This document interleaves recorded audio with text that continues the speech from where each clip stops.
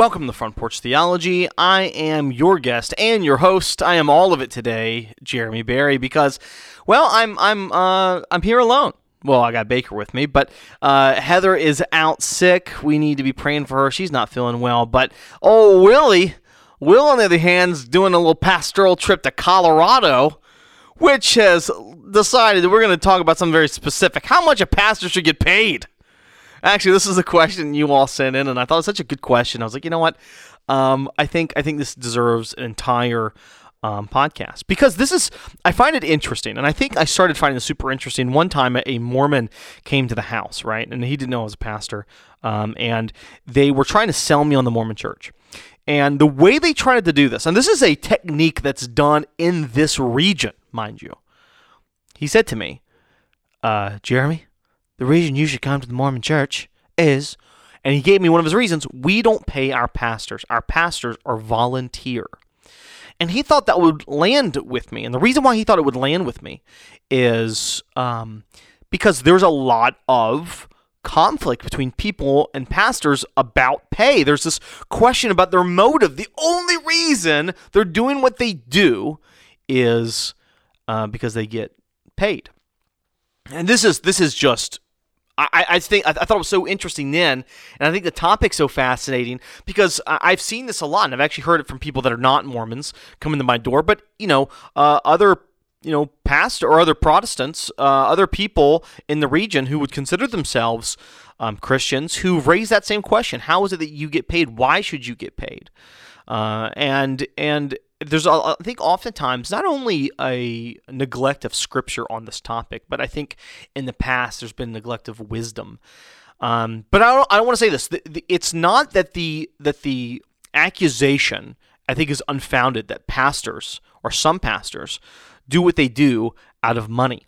And so let's start with there. First thing you see as a requirement, or one of the first things you see as a requirement of being a pastor in 1 Timothy chapter 3, not that you simply desire to be a pastor, but that you can't be a lover of money. Now, I do think that's fascinating. Now, that's not to say that Paul was telling Timothy, listen, if people are going to be pastors, they shouldn't love or want money. They should neglect it. Rather, they need to make sure that they are wise with the people they're pastoring, and they're not wielding their authority to get rich. There's a difference between being a lover of money and being someone who is obsessed with it, someone who is is worshiping it and making an idol of it. Paul actually talks quite a bit about needing money and finances so that he can do what he's doing, and we can get to that in a minute. But one of the I think the reason why I used to not give when I was a member of a particular church. It was many years ago. I was very skeptical on giving, and part of it was I questioned the need, right? I said, listen, a lot of other people are giving. I know the pastor's being taken care of, right? I know that. So why do they need my money? In fact, I'm not making a whole lot. Funny, I was making more then than I am now. But I was like, they don't need my money. But it came down to a trust issue, and really, I had no reason to distrust the pastor. The pastor is a wonderful man. I'm still pastoring today, and he's just a kind guy. I was in deep sin. Now, I had a wrong presupposition. Right? My presupposition was this: that if you love something, then you should do it for free. Or maybe another way, if you get money, now your motive has been sullied, right? Your motive has been sullied by the green dollar. And that's not, it's so funny because I don't think we hold that position so broadly as we do in other occupations. So my wife is a nurse, right? She gets paid. She loves what she does. She has to love what she does. She does labor and delivery. She literally deals with screaming women and babies all day long, right? I can't imagine doing what she does. She has to love it. Now, she does get paid well, but she loves what she does, despite getting paid well, meaning that you can still get paid for something you love to do, and we understand that, right? An artist can love to paint and get paid for it, and it doesn't sully his motive for painting. He can love to paint because he loves to paint. Teachers, I think, are the best example. And I say that because everyone agrees, well, not everyone, there's been some Congress people that have been removed from office because they disagreed with this, but some teachers, or most people, say the teachers should get paid more. Right? They don't get paid very much. I was a teacher making, when I started teaching, I was making $20,000, right? $20,000, and I made it all the way up to 30. Cha-ching, baby, cha-ching. And one of the did I not love teaching because of how much I was getting paid? Did I love teaching less when I got a pay raise? And so it's somewhat. Listen, I don't think most people believe that about teachers. I think they say teachers should get paid more. They do it because they love it. But when it comes to pastors, all of a sudden we start questioning the motive when they get money. And I think there's a good reason why. Okay, so I think it's not always wrong to do that. So, for example, in the medieval period, right? Obviously, the Catholic Church, when they were in their height of glory and power, I know in England at least, the Archbishop, or not the Archbishop, one of the bishops in England had more money and land than the king himself, than Henry VIII, which became an issue. By the way, he ended up being murdered, partly because of that. But the church, people were starting to go into clergy to make money. They would sell seats of clergy because it was incredibly profitable. And this was done a lot in the medieval period. So, do I want to be a lawyer, or if I become a priest somewhere, I could make a killing. May not be able to get married, but man, I could make a killing. And so I don't think that's where it began. I think it begins in the heart, the issue of money and pastors. But I think a really healthy tradition of being skeptical of pastors and money has a good root in that time period, because that was something that was brought up to many people. Hey, these priests are making a ton of money, they're making a killing, and here I am struggling, I'm starving, and they own multiple homes and properties and wearing gold. They got all the bling that they're sporting around, Heidelberg. So I understand that, right? And I think there's some wisdom that we're going to come back to when it comes to that. But I think you see, especially in the American church, something pretty similar. I think you see, now they may not have all the cars all the bling. They definitely have more cars than those people in the medieval period. But all the bling and the property that maybe they had, probably not the wealth that some of the medieval priests had some. But you definitely have pastors that pastoring is a good business. Like, it's a really good business. Like, their houses are just their mansions, and they have multiple cars. But then we have to ask the question, is wealth bad? Now, can wealth influence and change the motive of a pastor? Without question. They're human beings, right? It is possible. If I become super wealthy, maybe and I'm being attractional, and by being attractional, I'm getting more money. Maybe I become more attractional so I can fill my purse, right? My man purse, my merce. So maybe that's what I do. I change my technique. But the issue isn't wealth of itself, right? It's because the pastoral figure had a love of money. He made an idol of it. And that's what can disqualify a pastor. So not making money doesn't disqualify a pastor, but rather loving money, making it an idol. And so I think that for many, they see the American church, they see the attractional aspect of many of these churches. And I think also they hear, a lot of health and wealth preachers, right? Sow your seed, and I've never been to one of these. I've only seen them on the YouTube. But, sow your seed and get yourself some extra cash. God will reward you for your faithfulness. That slimy oil salesman figures. Was it not Copeland? Is it Copeland Baker? Yeah. What's his first name? Kenneth Copeland. Kenneth Copeland, who talked about his jet. You should go listen. He did an interview. Someone caught him at the airport. Who was that? Oh man, go look up Kenneth Copeland interview. I I feel like I should be like Joe Rogan. Jamie, go ahead and pull it up for me. Jamie, pull it up. I'm just kidding. But no, there's kid. I want to say it was like I don't know one of those celebrity shows goes to Kenneth Copeland and says, "Hey, you bought a jet," and he says that Tyler Perry made an offer for me that was too good to refuse. I had to buy it, and he bought himself a private jet. This is now look. I think he pastors a church. I'm pretty sure he does. But he's a snake, right? He's a snake, and he invents up these demonic doctrines to line his pockets, and that's really, really clear. When he preaches on money, he twists Scripture, and I think one of the things you can look at if a pastor is maybe guilty of this is to say, okay, is he twisting Scripture in order to make you give? Is he I would even say this: is he guilting you to give? Now, some of that may be you feeling guilty that you don't, so you got to be careful with that one. But is someone twisting Scripture in order to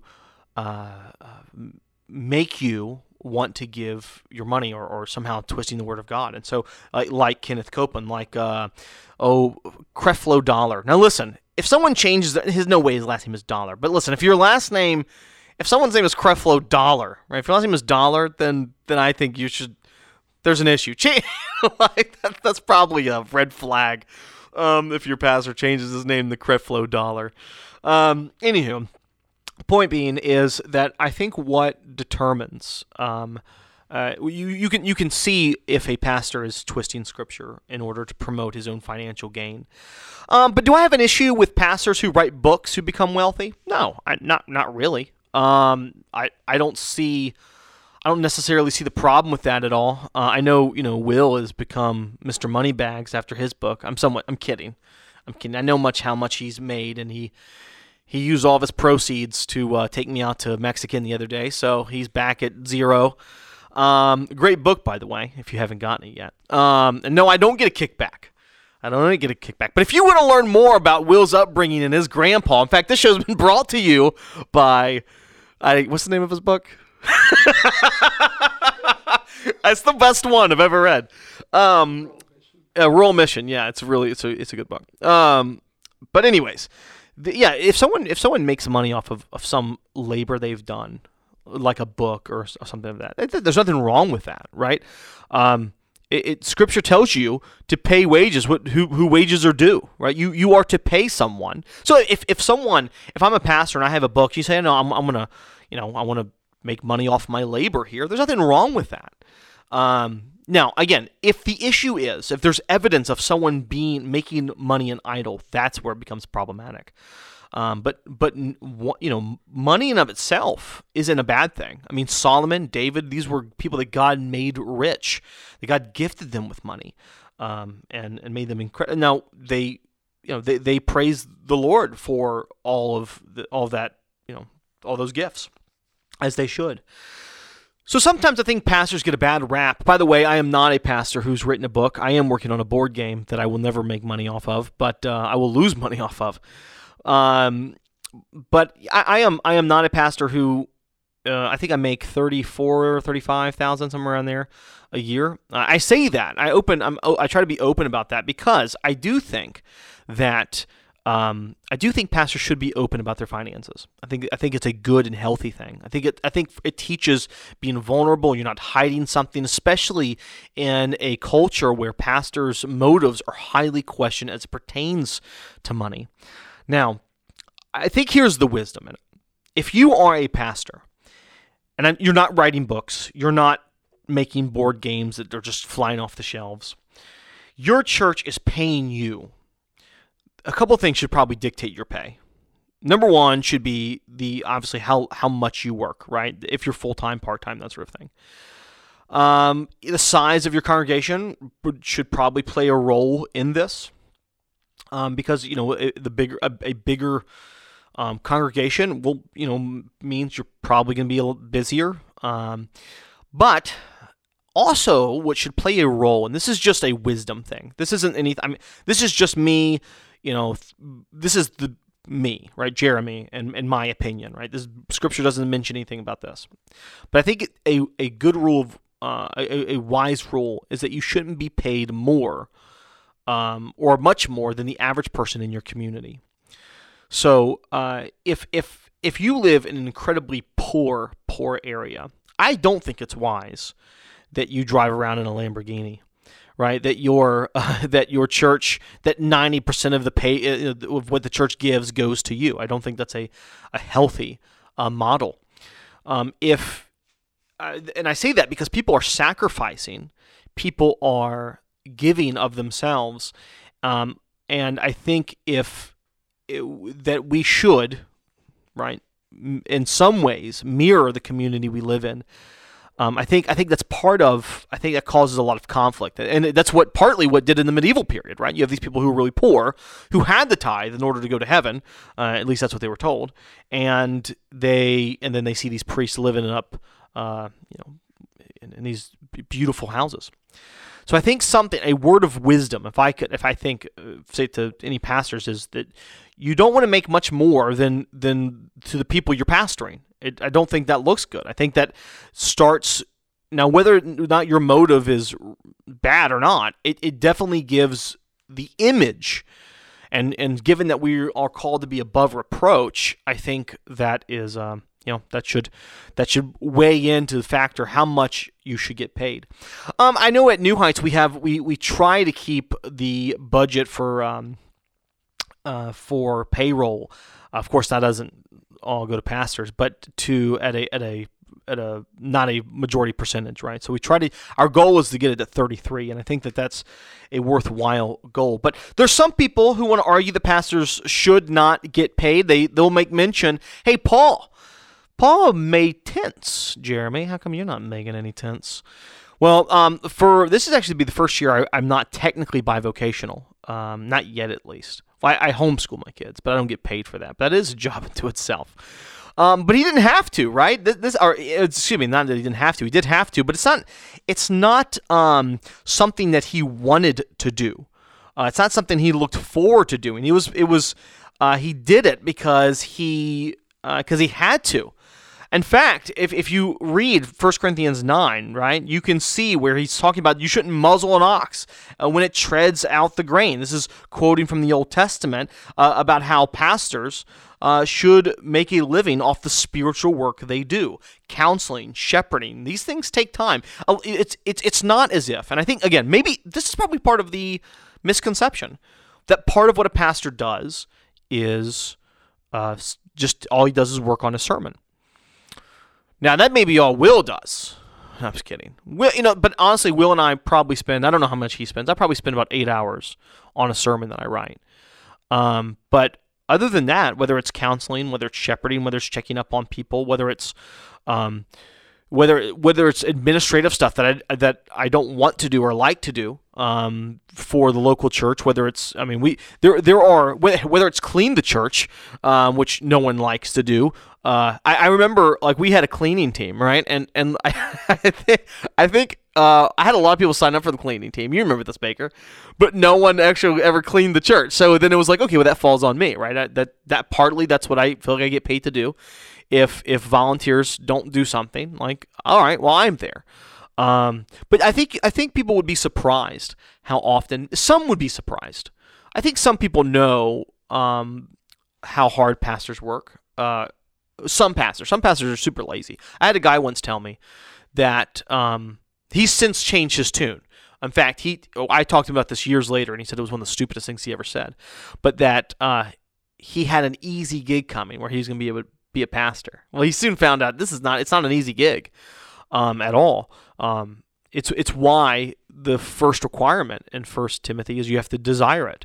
So anyways, yeah, you have Paul in 1 Corinthians 9 through 14. Go read it, right? He makes it very clear, hey, man, you should be able to reap with what you sow.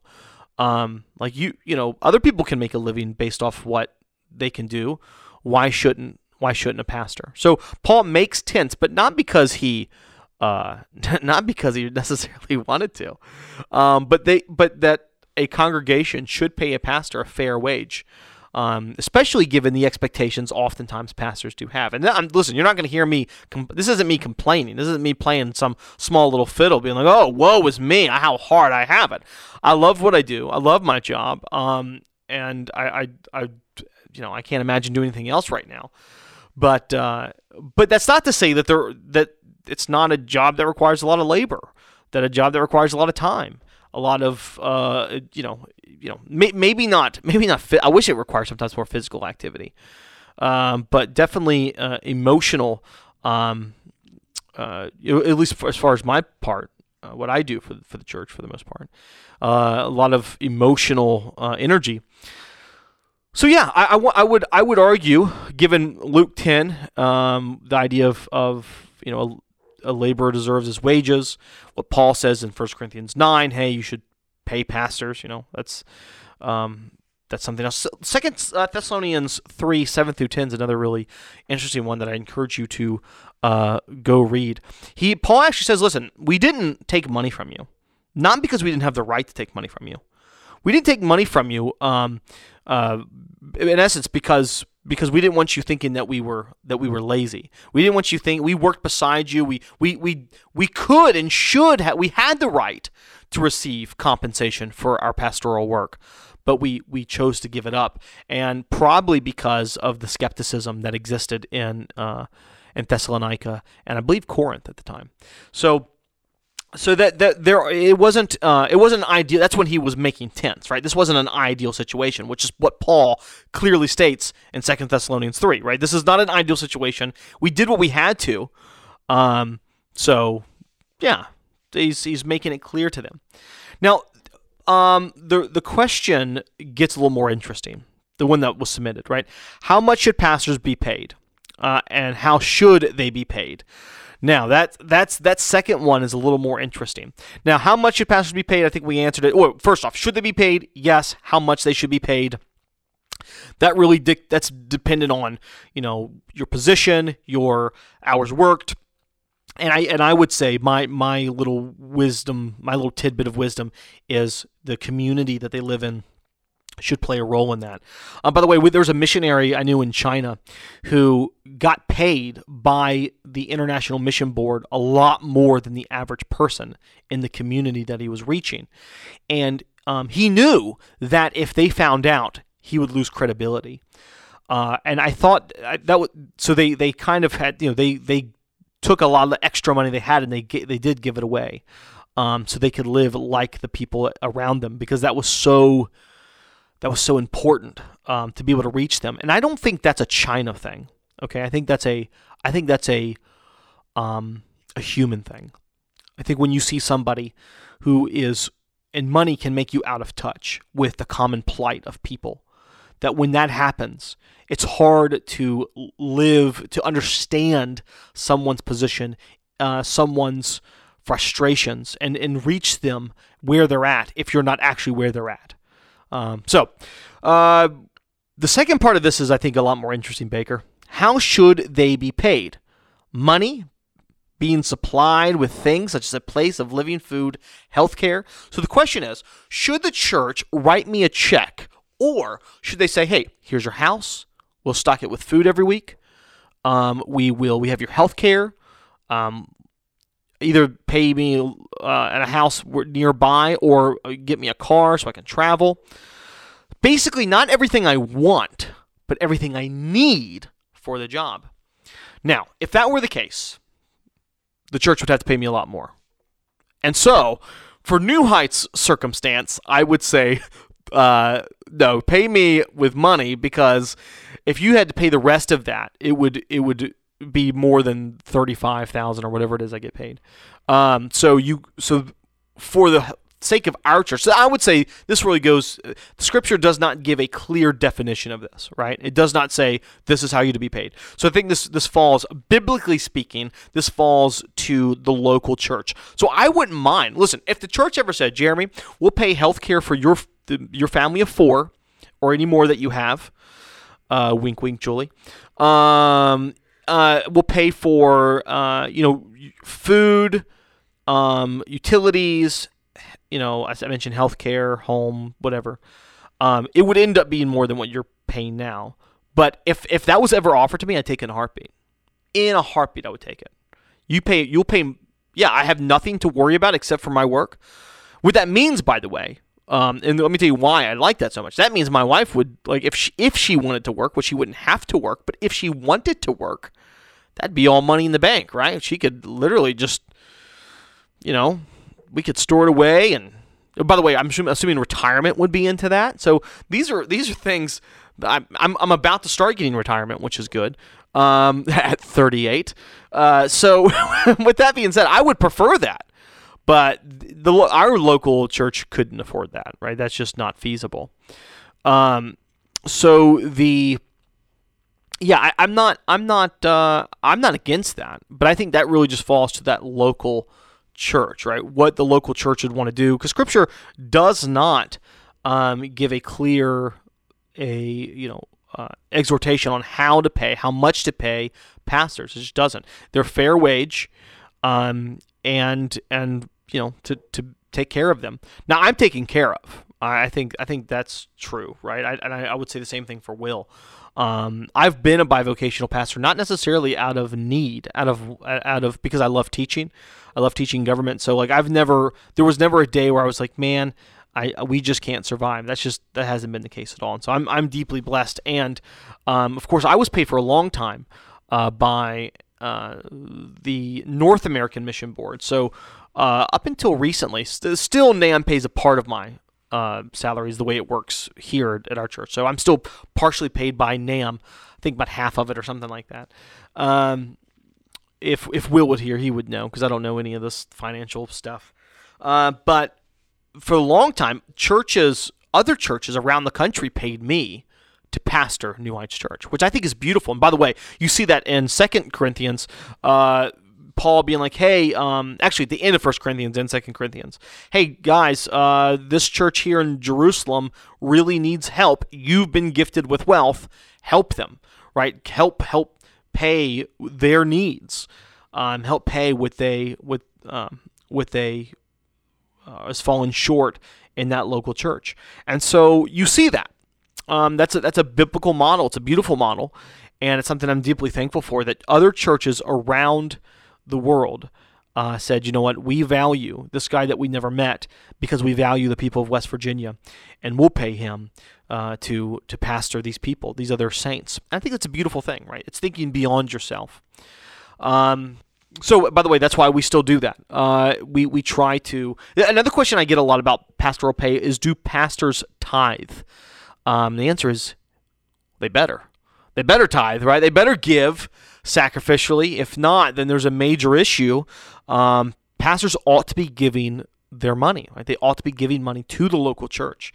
As if not only because they're commanded to do so by God, but also because they ought to be above reproach by from being a lover of money, but also a good example of what they're expecting members in their church to do. Now, I know pastors who don't tithe, and I think that's a shame. And let me say, without being a Pharisee, I think that's sinful.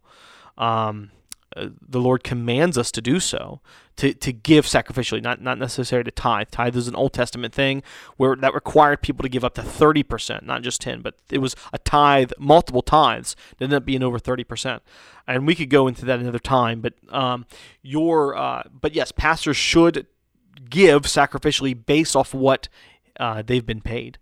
A whole different topic, Baker, that I'm not going to get into today is, do we give based off what we get before the government gets their cut or after the government gets their cut? That's a whole different question. And if you want to hear me talk about that, well, you can submit, hey, I want to know more about this. Should I be giving more? Can I get away with giving less? Hopefully you don't think that way. But hey, I want to thank you for your question. And I love that topic. And I love the topic not only because it allows me to talk about money, but actually it allows me to talk about my own struggle with money in the church for a long time, where I used to hide my wife's checkbook so she couldn't give to the church because it was a lack of trust. And part of it is I didn't know what the pastor did. I didn't know what Scripture commanded of me. I didn't know what the Scripture commanded of the local congregation to pastors to take care of them. And so really some fascinating a fascinating question, and one that gets a lot of people riled up. We had, of course, famously one of our pastors, or he's not a pastor here anymore, but he's still pastoring, get cornered in the parking lot by a fella because he talked about money. And it's a topic that can really upset people. And let me just say, if you found yourself upset by this, you may have made money an idol. So with that being said, listen to Paul. If you're not at New Heights Church, care for your pastor. And if you are at New Heights Church, I think you should care for your pastors too. I say that obviously, maybe a little selfishly, but listen, I find what I get to do. I'm not kidding. At staff meeting and when I pray daily, I thank God for what I get to be able to do. It is truly a blessing. And I mean that. It's not that it's not heartbreaking or deeply frustrating at times. It's more frustrating when I'm trying to do everything myself, meaning I think I can change people's hearts and minds to get them to do things they don't want to do. That's when my job is most frustrating. But when oftentimes I'm just doing what I'm called to do, and what I mean by that, what Scripture says a pastor should do, my job is far more enjoyable, and it's an honor to be able to do it. So with that being said, I want to thank you for listening to Front Porch Theology. I'm not sure what's our time. Are we doing good? Look at this. When it's just me, there's no awkward jokes. They're all funny jokes. And we are leaving on time. Good job, me. Good job. All right, guys. Have a wonderful day, and peace be with you.